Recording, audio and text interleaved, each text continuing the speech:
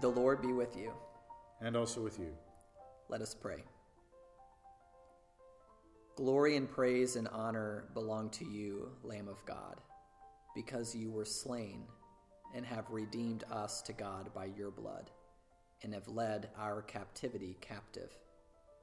Pour out your Spirit upon the dry soil of our hearts, that he may cause faith and love to spring up in them and to bring fruit unto eternal life.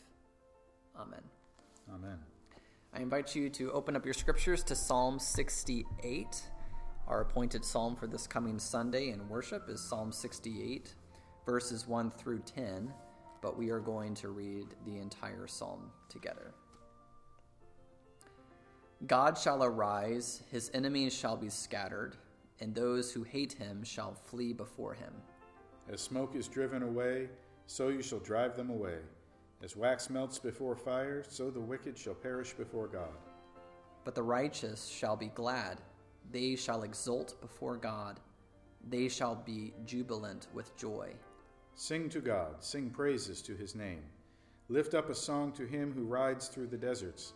His name is the Lord. Exult before him. Father of the fatherless and protector of widows is God in his holy habitation. God settles the solitary in a home. He leads out the prisoners to prosperity, but the rebellious dwell in a parched land.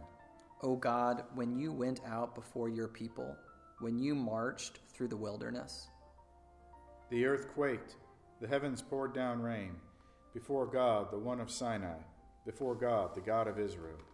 Rain in abundance, O God, you shed abroad. You restored your inheritance as it languished. Your flock found a dwelling in it.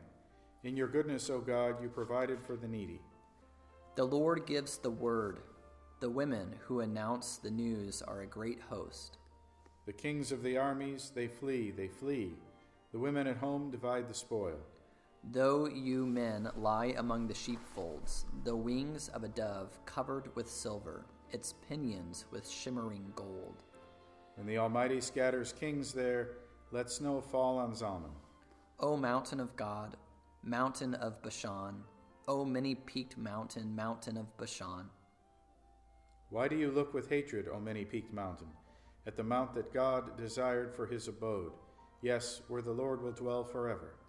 The chariots of God are twice 10,000, thousands upon thousands. The Lord is among them. Sinai is now in the sanctuary. You ascended on high, leading a host of captives in your train, and receiving gifts among men, even among the rebellious, that the Lord God may dwell there. Blessed be the Lord, who daily bears us up. God is our salvation. Our God is a God of salvation, and to God the Lord belong deliverances from death. But God will strike the heads of his enemies, the hairy crown of him who walks in his guilty ways. The Lord said, I will bring them back from Bashan. I will bring them back from the depths of the sea. That you may strike your feet in their blood, that the tongues of your dogs may have their portion from the foe. Your procession is seen, O God, the procession of my God, my King, into the sanctuary. The singers in front, the musicians last, between them virgins playing tambourines. Bless God in the great congregation. The Lord, O you who are of Israel's fountain. There is Benjamin, the least of them, in the lead, the princes of Judah in their throng, the princes of Zebulun, the princes of Naphtali. Summon your power, O God, the power, O God, by which you have worked for us.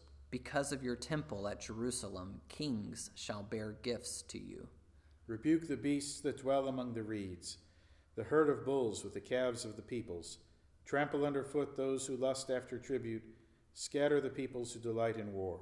Nobles shall come from Egypt. Cush shall hasten to stretch out her hands to God. O kingdoms of the earth, sing to God. Sing praises to the Lord. To him who rides in the heavens, the ancient heavens, behold, he sends out his voice, his mighty voice. Ascribe power to God, whose majesty is over Israel, and whose power is in the skies. Awesome is God from his sanctuary, the God of Israel. He is the one who gives power and strength to his people. Blessed be God. Well, good day, everyone. This is Pastor Keeker, and I am sitting in the beautiful sanctuary of Trinity Lutheran Church in Clinton, Missouri, and I am joined today with Pastor Brown, pastor of Mount Huldah Lutheran Church in Cold Camp, also pastoring at Trinity Lutheran Church in Cold Camp, and also the pastor of Amigos de Cristo Lutheran Church in Sedalia. Yeah, that's the list. And if I don't watch it, you'll also be the pastor of Trinity Lutheran Church in Clinton, Missouri before we know it. Oh, I got a big enough circuit right now. Yeah, you do. I don't know how you do it because I can't even keep up with one congregation. How do you keep up with three? Well, my work at Trinity in Cold Camp is assisting and in a more limited capacity. So there are things I just am not able to do there because of the nature of my position. So that's not as time demanding. Amigos, I do what I can. It's part of it is the distance too. So I'm there on Sundays and I go up there on Wednesdays for a work day. Are you learning Spanish? No. Okay. Is it Amigos de Cristo Lutheran Church, or what is the... Well, it's Iglesia Luterana Amigos de Cristo. See, you are speaking Spanish. I can pronounce some of it, and I do parts of the liturgy in Spanish, but that doesn't mean I'm becoming fluent in the language. Very cool. I want to ask you, did you fight the call to be a pastor? Did you struggle with it? I mean, everyone struggles with it, but... I mean, I kicked and screamed. I fought tooth and nail. Yeah, and did you were you one of the guys that went straight through high school, college, seminary, ministry? Oh, no. What was your path like? Well, my path actually started at college, although apparently it was evident to my home pastor, unbeknownst to me, because at college I started serving as an acolyte in the chapel there and liked that. I really liked that. And then So it was a Lutheran college? Yeah, Valparaiso. Oh, I didn't know you went to Valparaiso. Yep. Okay. So I was serving in the chapel there and thinking, wow, I wonder if you can be a full-time acolyte. Wait a minute, I think I know what they call that. But no, that wasn't what I was going to do. But I did at some point switched my major from accounting to theology. Okay. Which is another whole story. But it was not theology aimed at, frankly, anything. Right. It was whatever sounded interesting. Exactly. I'm not taking this to be a pastor, just so you know, Lord. I was nowhere near pre-sem classes. Yeah. It would have been helpful if I had, but no. Right. It was encounter with non-Christian religious movements, American Indian religions, whatever. Yeah. From there, I graduated thinking... maybe some sort of full-time church work, but not parish pastor. Right. Anything but that, really. But not knowing what I was going to do, I got a job in Milwaukee and settled down there, got married. What was your job? Well, I was started working in a home improvement office of Sears just because that's a job I could find at first. It wasn't much. But then I got a job at Menards. And I was there at Menards for 6 years. I talked to the Wisconsin district office. Did they have any positions? Anything? Yeah. I got a theology degree that's just laying here. Yeah, just laying there. And it stayed laying there.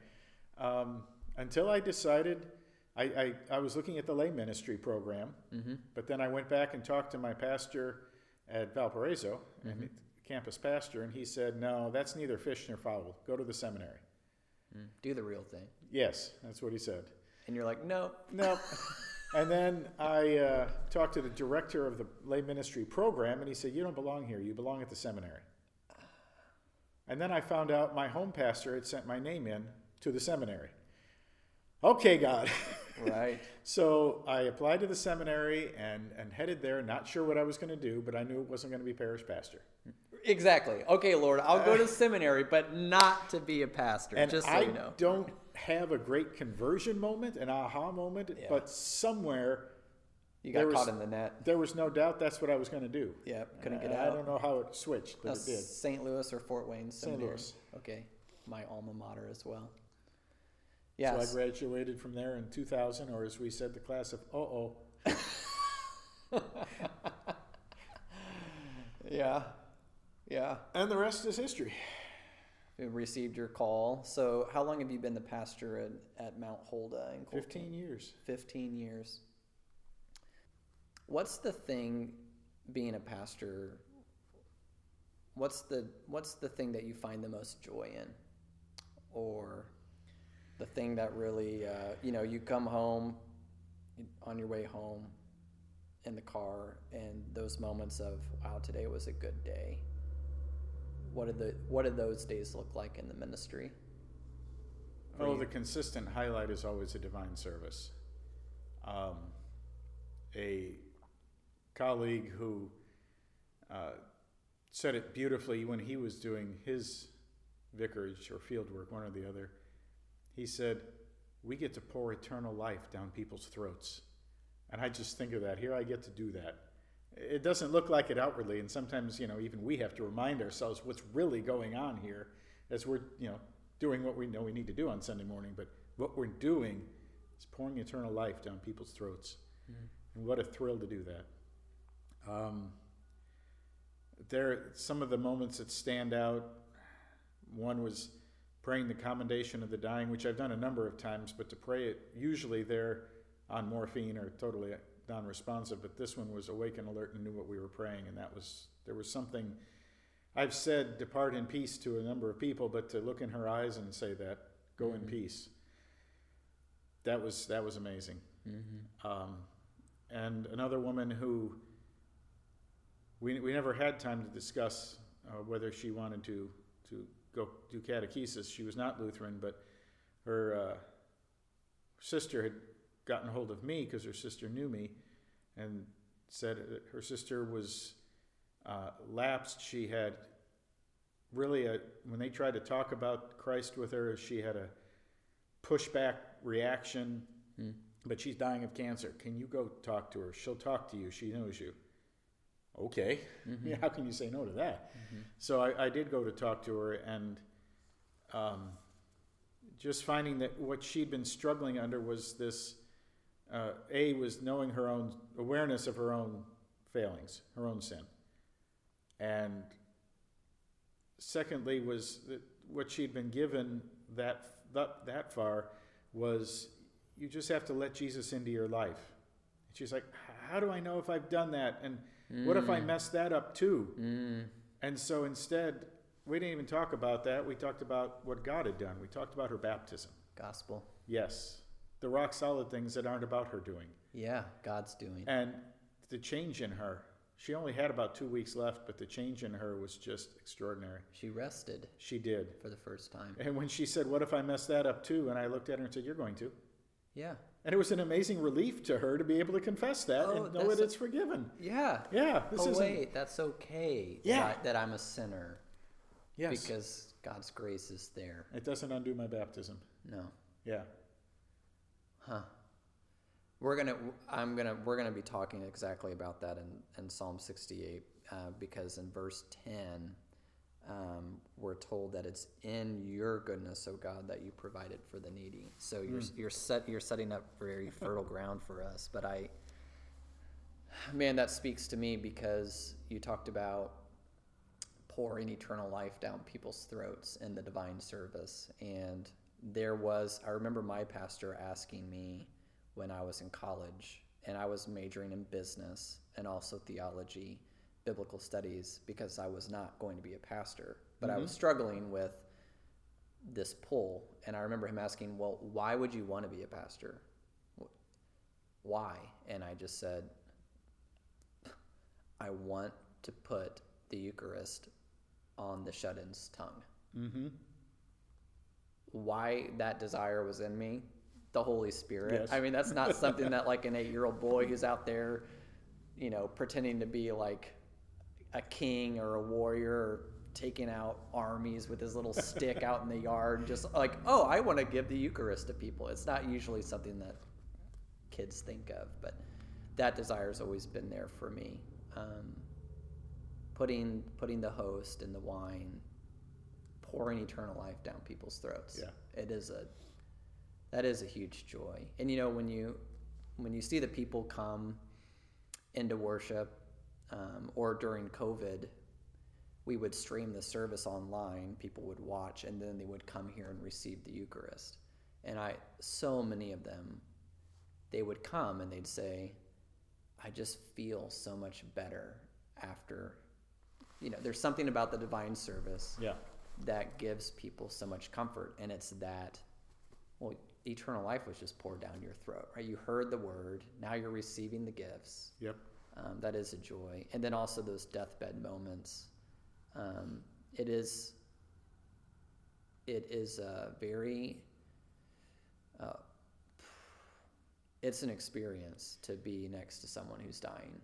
And it is unbelievable to be God's man in that place. Yeah. Because it's not what you've brought them. Right. You're there, you're Christ for them. You're bringing them God's gifts. Yeah. What a thing to be an instrument of that. Yeah, those are I hesitate to say good or great moments because one is dying, but those are very impactful moments in the life of a pastor that stay with us. And we use Luther's 1526 baptismal rite, which I believe LSB is included in the agenda as an alternate. Is that where you blow into the infant's nose? It doesn't have all of that. Those parts of it Luther had left out, but I love the way it begins because everybody's, it's sweet, pretty baby and wonderful day, and everybody's happy, and look at the little innocents in their white robe. And the very first line, I look at that baby and say, "Depart, you unclean spirit, and make room for the Holy Spirit." And then after Luther's flood prayer, there's a longer prayer. I adjure you, you unclean spirit, in the name of the Father and of the Son and of the Holy Spirit, to come out of and depart from this servant of Jesus Christ. Ooh. And I still get to shivers. Who am I to speak like that? But it's not me. Yeah. This is God's word to Satan. Yeah. Get out. This is mine now. So are you saying that our baptism was an exorcism? Yes. And that's why the exorcisms weren't in there. I don't believe they were seen as a separate thing of themselves. Their meaning came from being tied to the baptism that was about to happen. In baptism, there is an exchange that's taking place. Depart, you unclean spirit, and make room for the Holy Spirit. Mm-hmm. Yep. Yeah. So if you want to exorcise demons and pour eternal life down people's throats and be God's man when people are dying, go to seminary. That's right. Not to become a pastor, of course, but just see what happens. Yeah, good luck with that. Good luck. Right. We've been swallowed up in the whale. Me, 5 years. You, 20 years now. Yeah. Yeah. And it's actually, it's a joy to the Lord teaches us. I say this sometimes to people about how the church teaches us things that we do not like, but then she teaches us to love them. Yeah.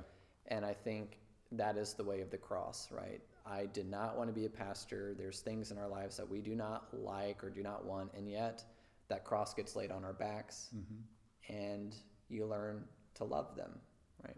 So I think that's actually the picture of our Christian life. At first, we may be doing it because we know what God's law says. Mm-hmm. Then we may be doing it out of faith. We trust God that this is what's good for us, even though we don't get it. Yeah, it does not make sense, Lord. The ultimate, though, is when we start to get it. And we start to do it not just because God, but with God. When we start to realize, this really is what's best for me. Mm-hmm. I think that's that part of when our understanding is shaped to Christ's. It's no longer about submission. It's like he and the Father. He submits to the Father, but yet his will is always perfectly in harmony with the Father. Yeah. And he's working us there. Yeah, when our will is aligned with the Lord's will. Yes. And that is a very slow process, only wrought by the Spirit. Yep. But that's when we find true peace, true shalom. I think so. Yeah. Yeah. Okay, so Psalm 68. Let's take a look at this psalm. Now, it is a rather long psalm. So this Sunday, the appointed text is just the first 10 verses. So I wanted to look at the first 10 verses with you. And of course, it ties into the Easter season because of that very first verse. Yes. God shall arise. And I mean, I know this has been in the church here my whole ministry, but I never really heard it that clearly Easter until I was listening to a CD of Eastern Orthodox Easter music. Okay. And they celebrate Easter with such exuberance. And one of the pieces on there begins with this powerful voice singing, "Let God arise and let his enemies be scattered," in the midst of this Easter CD, and all of a sudden it just blossoms. Yes. Yes. And now I just love that. Yeah, you're right about the Eastern Orthodox Church on that. I have a friend who went to Eastern Orthodox Church on Good Friday. Oh, wow. Yeah. He goes and he tells me they're all standing. And 20 minutes later, they're still standing. An hour later, they're still standing. Yep. He doesn't know that he's in a 3-hour service, and they stand the entire time. So after about an hour, he hits, he nudges the person next to him in the pew, and he says, "When are we going to sit down?" He's got little kids; they're all getting restless, and he said, "I won't ever forget." The man looked at me and he said, "We stand in expectation." Wow. He said that just rocked him. Yeah. Okay. We will stand in like our Lord is coming. Okay, That's we're right. standing. Yep. Yeah. So we shall arise. Yeah, God shall arise. I was reading Luther on this, his take on it, and he said there's actually it was either 4 or 5-fold meaning to these first 3 words, God shall arise. That God has risen. Maybe I'll go through them and see if it's 4 or 5. So he says the first time God arose was in the incarnation. Okay. Second time God arose was when he was crucified on the cross and risen from the dead, which is the one that I automatically go to. Yeah. The third one where he says Christ arises is within the person who is dead, and then by the Holy Spirit is brought to new life. That in that moment, Christ has arisen in you. You were once dead, now you're alive. Wow. Then he goes to a fourth one, which this one I haven't quite wrapped my mind around yet, but he says, in our accomplishments, in our victories, Christ is rising. I guess the things that, the enemies that we scatter, sin, death, and the devil, and those, whenever you're risen from the dead, that will be Christ arising in you again. Yeah. And then the fifth one, he says, is when Christ comes again to judge the living and the dead. He will arise, but descend on the clouds. So, Well, yeah. The arise here is not always a geographical sort of, or a physical location arising. exactly. But yeah, it's God coming into action. Yeah. In you, Yeah. in our world. Yep. And when he does, his enemies are scattered. Mm-hmm. Well, and certainly that does. And if Luther's talking about when the person is raised to life, if he's talking about spiritually, well, there's baptism. Yes. And God arise, let his enemies be scattered. That's what I say. I say, depart, you unclean spirits. Exactly. Your enemy has come. Yeah. For many Lutherans and for many Christians up and down the centuries, that third sense of Christ rising in us, when the dead is swallowed up in victory, when Christ arises in us, for many Christians, that is when you're an infant. Mm-hmm. It happened to you when you were a couple of days old, or a day old, or in the case of my latest boy, like an hour old. Uh-huh. I mean, we gave him Christ's gifts as soon as we could. Yeah. Here's something I noticed about the Psalm too, and I know once I bring this up, we're going to be off and running, and I'm going to have to, we could be talking for 6 hours. But the Psalm is a psalm of praise, and they're thanking God for, and there's this particular event that keeps coming up throughout the Psalms about the God of Sinai and the chariots and, where is it? You led a host of captives. Yes. the event that they keep talking about The Exodus. is the Exodus. Yes. When God delivered them from their enemies, right? Yep. His enemies will be scattered. We're here at the Red Sea in Psalm 68, but here's the fascinating thing that I noticed. This psalm was written by, we're told at the very beginning of the psalm, it's a psalm of David. David was around 1000 BC. Mm-hmm. The Red Sea happened around 1500 BC. So they're singing a song of thanksgiving to God for delivering them from their enemies for something that happened 500 years ago. What happened 500 years ago for us? I hadn't thought of that. I've been thinking about the Reformation and the way that the church sings thanksgiving to God, praise to God for his deliverance 500 years ago or 2,000 years ago. And Luther writes of the state of things then as a captivity. Exactly. Yeah. Delivering us from slavery. And it was a different kind of slavery. Sure. So I'm gonna give you this question. Now know that my very lovely, devout Catholic grandmother listens to this podcast. Hi, Grandma.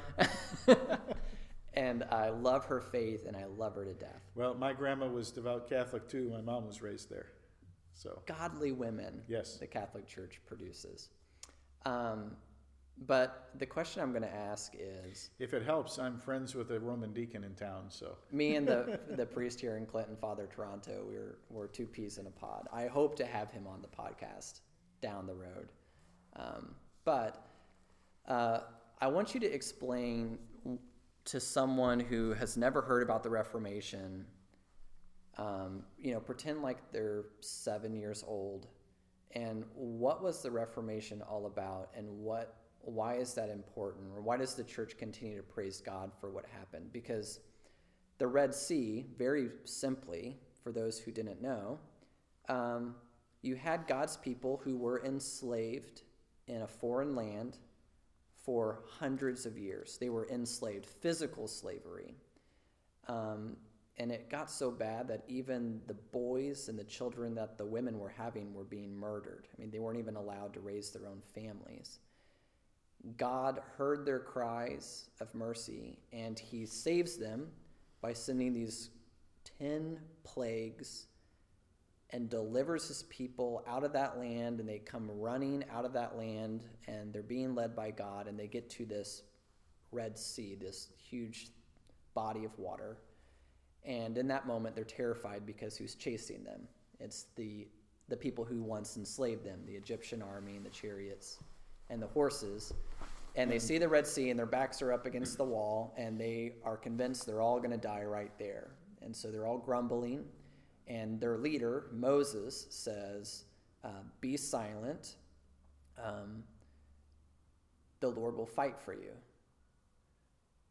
And all of a sudden, that sea mysteriously, miraculously parts, and they are able to walk through that Red Sea on dry ground, get to the other side, and then when that Egyptian army comes in and they're right in the middle, the Lord brings the waters back together, and in that moment, he delivers them, and their enemies are scattered. Their enemies they end up they're dead. Yeah. They're no more. God delivered them. And now 500 years later, they're still praising God for that moment. So when you step into a Lutheran church or any church following the spirit of the Reformers, and we sing songs like A Mighty Fortress, and we're singing hymns praising God for his deliverance from 500 years ago in the Reformation, what are we praising him for? What was that all about, Pastor Brown?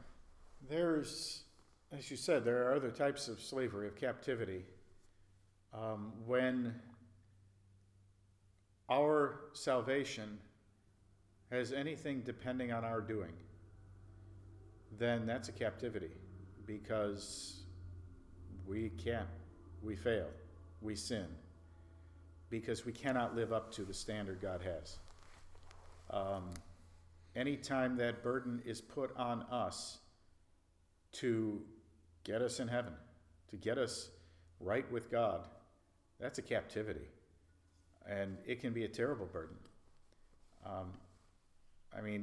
It happens all the time. It was widespread institutionally 500 years ago.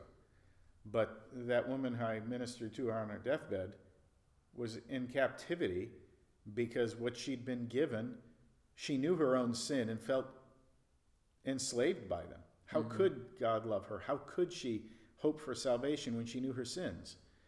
Well, Satan had pointed her to her sins instead of her Savior. And what she was given was, you have to let Jesus into your life. Still on you. Still on you. Mm-hmm. And when she says, how do I know if I've done that? What if I mess it up? Well, that's the slavery. You don't. Exactly. You don't know, and you are going to mess it up. Yeah. And so to be freed from that, to be told, be still. The Lord will fight for you, or in that case, the Lord fought for you. He has. He has. He has won this battle. He told that unclean spirit to get out and moved in the Holy Spirit. Mm-hmm. And so that deliverance from bondage is, for all of us, it's the Christian life. But it had become widespread institutionally by the very ones who should have been proclaiming our freedom. And so to have that freedom declared to us is a glorious deliverance. Mm-hmm. Verse 10 points to the heart of the Reformation. In your goodness, O God, you provided for the needy. Yeah. So the question becomes, how am I saved? How do I get to heaven? How am I justified? How am I forgiven? And there's two answers to that. It's either because you're good, or it's because God is good. And those two different answers then force you into two very different directions, right? Because if I'm forgiven because of God's goodness, in your goodness, O God, you provided, then that means then that my forgiveness is not dependent on me. Right. It's solely by God's grace and mercy and unmerited favor that I am forgiven. And it beautifully confesses the other side too, not only the goodness of God, but the poverty of me. Exactly. You provided for the needy. Yeah. So if there's anything that I can do, it's admit that I have nothing. What I do is admit that I do nothing. They found written on a piece of paper at Luther's deathbed, very short little thing, Wir sind alle Bettler hoc est verum. Nice little mix of German and Latin. It means, we are all beggars. This is true. Yeah, he saw that. Yeah. And so if I'm only saved by God's goodness, that means that salvation is not on me. Right. The other answer to that is you're saved by being good, which then means salvation is on me to be good. And so then the question becomes, how can I be good? And that's the trap you're talking about, the slavery that starts to unfold. Because if Christianity or the Christian life becomes all about simply, how do you become good? And you'll end up enslaved. You will. You cannot be good enough. And it's rarely 100% that side of it. You don't hear too many people saying, it's all up to you. No, it's usually a mix. It's a mix. But here's the thing of a mix. That's like saying, well, 90% of the foundation is solid. Yeah. The building's still probably going to fall. Right. Any part of that foundation is shaky, the whole building is shaky. Yeah. So you've got to keep our doing 100% out of it. Let it be. Be still. God will fight for you. Exactly. Well, and the same thing is true with our doctrine. I mean, people don't want to get too upset about a little bit of false doctrine. Well, Scripture calls this the pure milk of the Word. What mother is going to give their child milk that's almost pure? There's only a little poison in it. Mm. Just a little. Just a little. Yeah. So exactly. No, pure. Pure is pure. Yeah. So 500 years ago, Luther, a Catholic priest who loved the church, was ministering to his people, and his people were coming to him with consciences convicted, being told that they were sinners, and that they were. Yes. But where they were being directed was the problem of the Reformation. It was a direction towards more human effort. Yes. Your goodness. Your prayers, your acts of penance. Your penance. Or your monetary contributions. Indulgences. Right. I tell my grandmother all the time when we have these conversations, what would get the Catholic and Lutheran Church back together? Because this comes up in the Psalm, verse 6, God settles the solitary in a home. God desires unity in a home.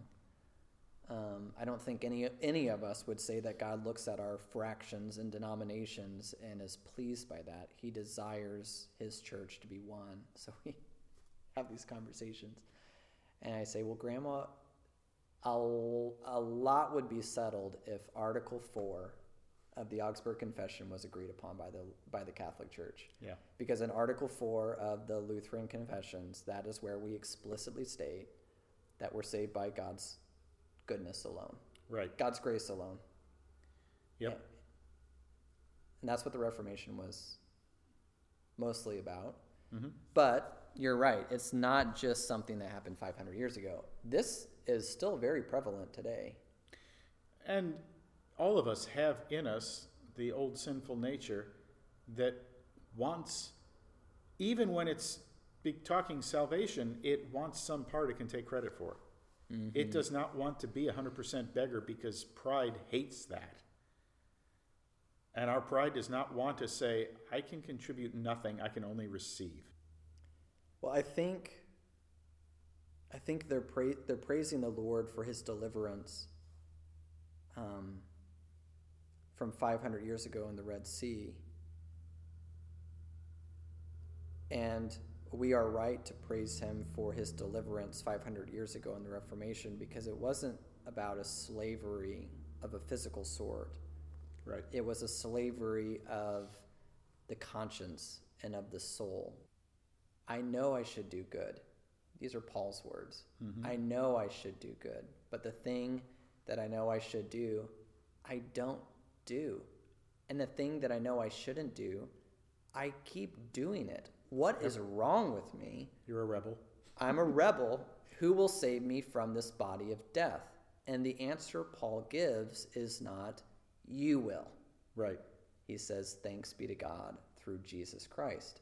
It's in his goodness that I am saved. And that sets free the captive.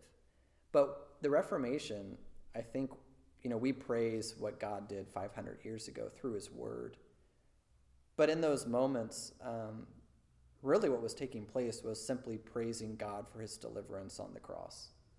That what Jesus Christ did for us poor, needy, rebellious sinners, he set us free on that day. And so the Reformation was more or less just a praise of thanksgiving to what God had already done 1,500 years before that. And I think today that's the best way to celebrate the Reformation. Not to focus on the events of 500 years ago, but to focus on that essential doctrine that was so essential 500 years ago. Exactly. Celebrate the Reformation by celebrating the cross. Yep. And the empty tomb. Yep. He has risen. You brought up a lot there when you talked about pride. And there's this element within our sinful flesh that we want to have some say in our salvation, right? The pride in me says, it's got to be on me. I want that, as if that's more assuring than the Lord doing it. I don't know what we're thinking there. I think we want at least some credit. Exactly. And the rubber meets the road when you bring up baptism, because you see that very struggle in the gift of baptism. Either it is God's doing, it is entirely his work that he gives to you, and you received it. Yep. Or, but shouldn't I have some say in this? Shouldn't it be my choice, yes. Right? And they can't get their heads around it because pride is getting in the way. Pride wants to say, no, you did that. That was on you. You did it, man. Good job, right? And I want that. Yeah, I did do it. But that's never how God works with us. And even if God did it, you still want some part you don't want to let it be 100%. Exactly. It's kind of like if you go out to eat with somebody and they pay and you say, well, let me at least get the tip. Right. I don't want to be 100% receiving here. Let me do something. Exactly. And God's like, no, it's all on me. Exactly. I got this. And here's the beauty of baptism. Even when people think that it's they're doing, still God's doing. It is. There's a lot of Christians today that were baptized because they thought they made the choice or it was their decision. But even in that, God still did it. I mean, so was his gift. It's... And that's absolutely glorious, because even if we did want to at least cover the tip, we'd pull out our wallet and find it empty. We have nothing to offer. Yeah, it reminds me of that Bo Geertz book, Hammer of God, where he's talking about you got to give your heart to Jesus. Yes. Give your heart to Jesus. And the pastor goes, why would he want a hunk of trash like that? What kind of a birthday gift is that? Yeah, my heart? Do you know how wrecked it is? He says it's like a rusty tin can laying on a junk heap, and a gracious Lord comes along and pokes his stick through it and picks it up and takes it home. Exactly. That's beautiful. Right. Yeah. I like to go back to when talking about baptism, that it's the Lord's doing, and try to it's good to try to squash this pride that just naturally boils up in us without even thinking about it. And one way to do that is you just go back to how God created the world. What did you do for God to create this world? Not a thing. What did you do to be born? I was going there next, right? Yeah. It's always by his grace. God comes out of the gate blessing in Genesis 1. He just creates because he's the creator, and in his goodness, he makes the world. Yep. And not one of us walks around acting like we can take any credit for that. Same thing with our life, right? Mm-hmm. He just gave you life. Here you are, you're born, you have life, totally God's doing. That's right. He didn't have a conversation with you before you were born and was like, hey, are you going to be good? Will you sign this dotted? He didn't make anything dependent on us. You're going to make a decision to be born? Yeah, exactly. Will you make the decision? No, he just does. And you're given life. And I don't think, we don't walk around this way either, thinking, well, I gave myself life, not physical life, at least. That's completely dependent on God. And so the church teaches, so are his gifts. Grace, forgiveness, mercy, baptism, the Lord's Supper. These are not things that you do. No. These are things that God does to you. Now, we do still have to avail ourselves of those things. We don't just sit there at home and wait for the Lord's Supper to be brought to us. And I mean, if we're physically in that position, naturally. Right. But so some could say, yeah, and I've heard it argued, well, if you're saying if baptism's part of salvation, then you're saying it's salvation by works, because you have to go do this. Yeah. No.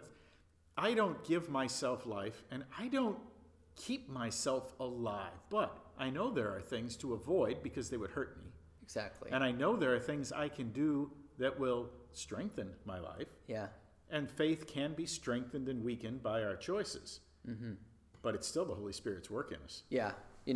Even the will to do the right thing is his Spirit's work. It's all his doing. Augustine had that quote, anything good in me, the Spirit has done. That's anything bad in me, that's me. Yep. Right? I'll take I'm the rebel. That's right. So, the question is, I have a friend who grew up in a church that did not believe that baptism was pure gift from God. And he spent years trying to find a church that lined up with his theology. He was a philosophy major at SBU, and he spent a lot of time he bounced from church to church, and he finally ended up being an adult convert to Lutheranism.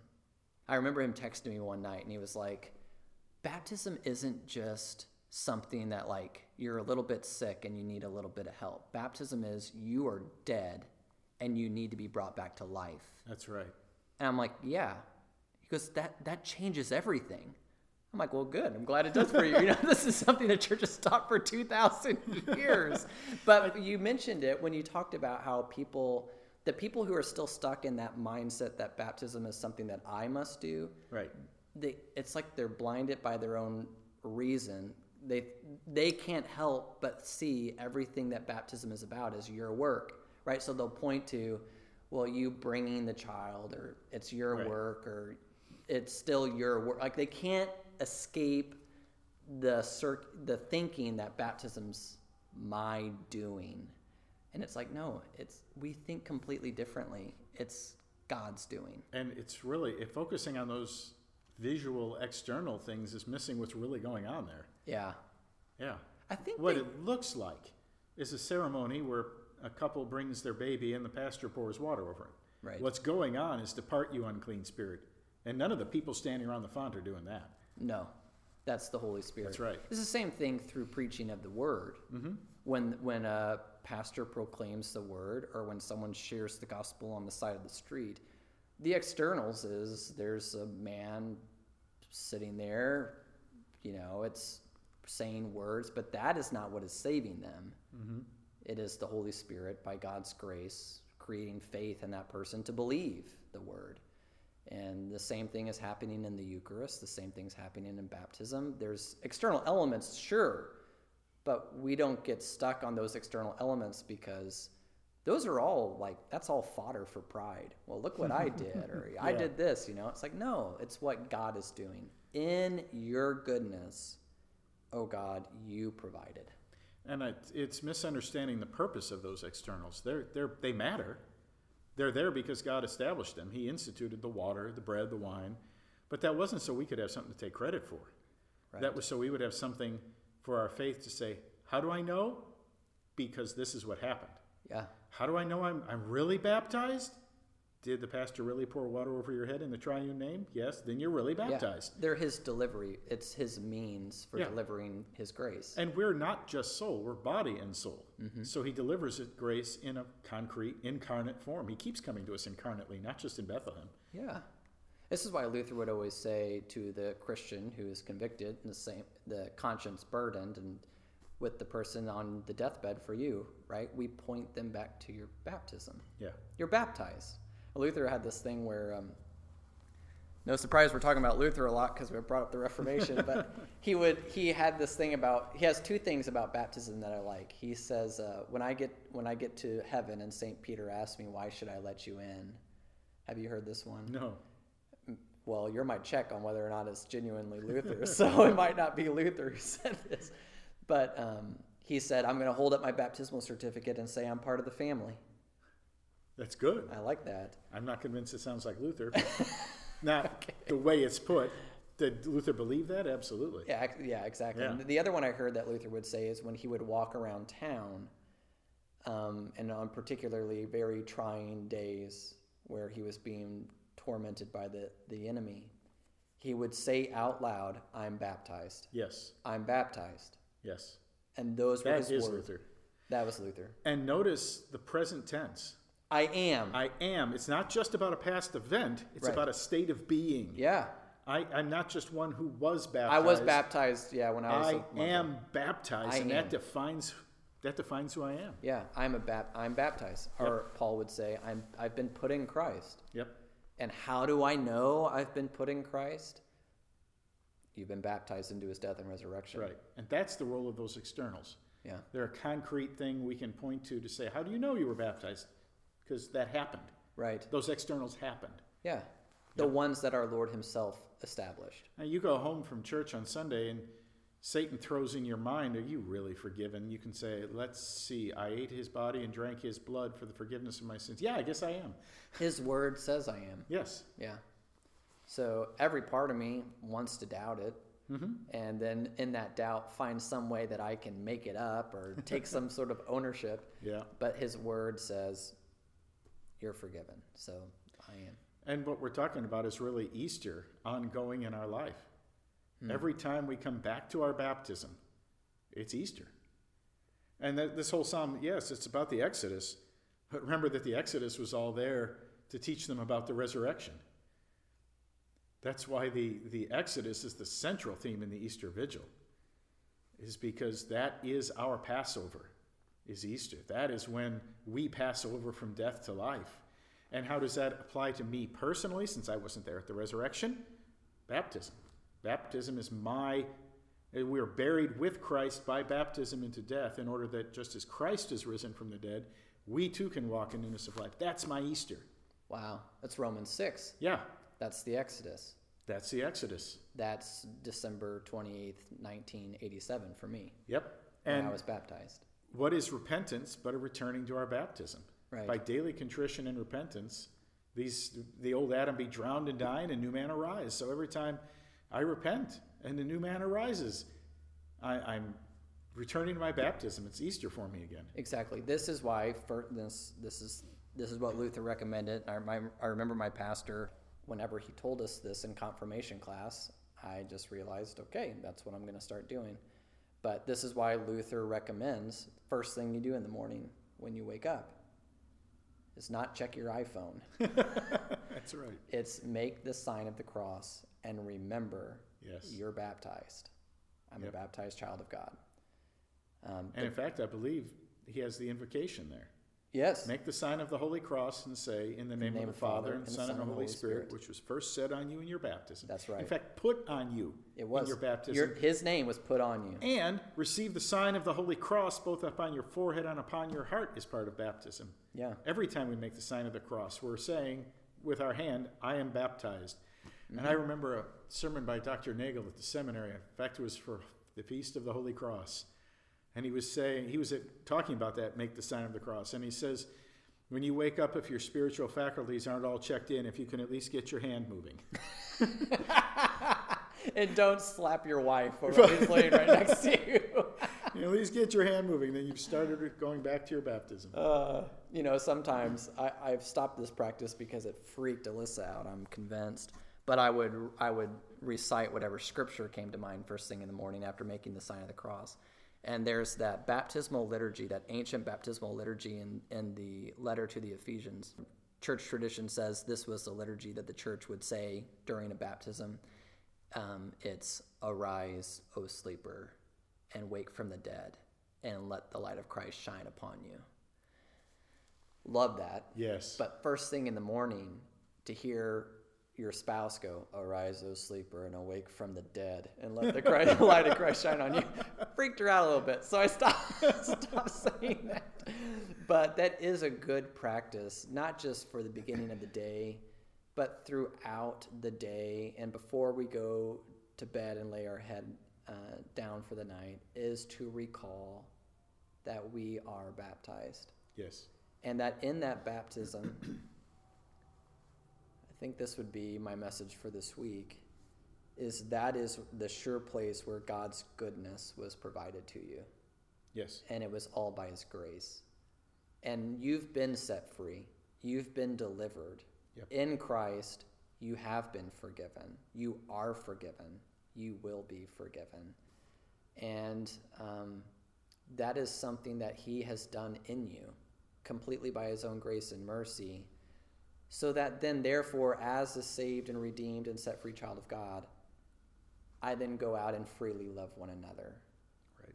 It's not that I'm saved because I go and love you, right? Then people just become means to an end. Yeah, it's not love anymore. No, because you're not doing it for them. You're doing it for yourself. How it's going to benefit you. Right. Exactly. It's twisted. Yep. Yeah, but and it should mention here, Luther was by no means against good works. Not at all. But they were done on the other side of saved. They weren't done to be saved. They were done freely because you're saved. Mm-hmm. Because you're not doing it anymore for you. You're freed from that. Yeah. You're free to give it away. Exactly. You are free. Yeah. Our Father, who art in heaven, hallowed be thy name. Thy kingdom come, thy will be done, on earth as it is in heaven. Give us this day our daily bread, and forgive us our trespasses, as we forgive those who trespass against us. And lead us not into temptation, but deliver us from evil. For thine is the kingdom, and the power, and the glory, forever and ever. Amen. The Lord bless you and keep you. The Lord make his face shine upon you and be gracious unto you. The Lord look upon you with favor and give you peace. Amen. Amen. We praise you, O God. We acknowledge you to be the Lord. All the earth now worships you, the Father everlasting.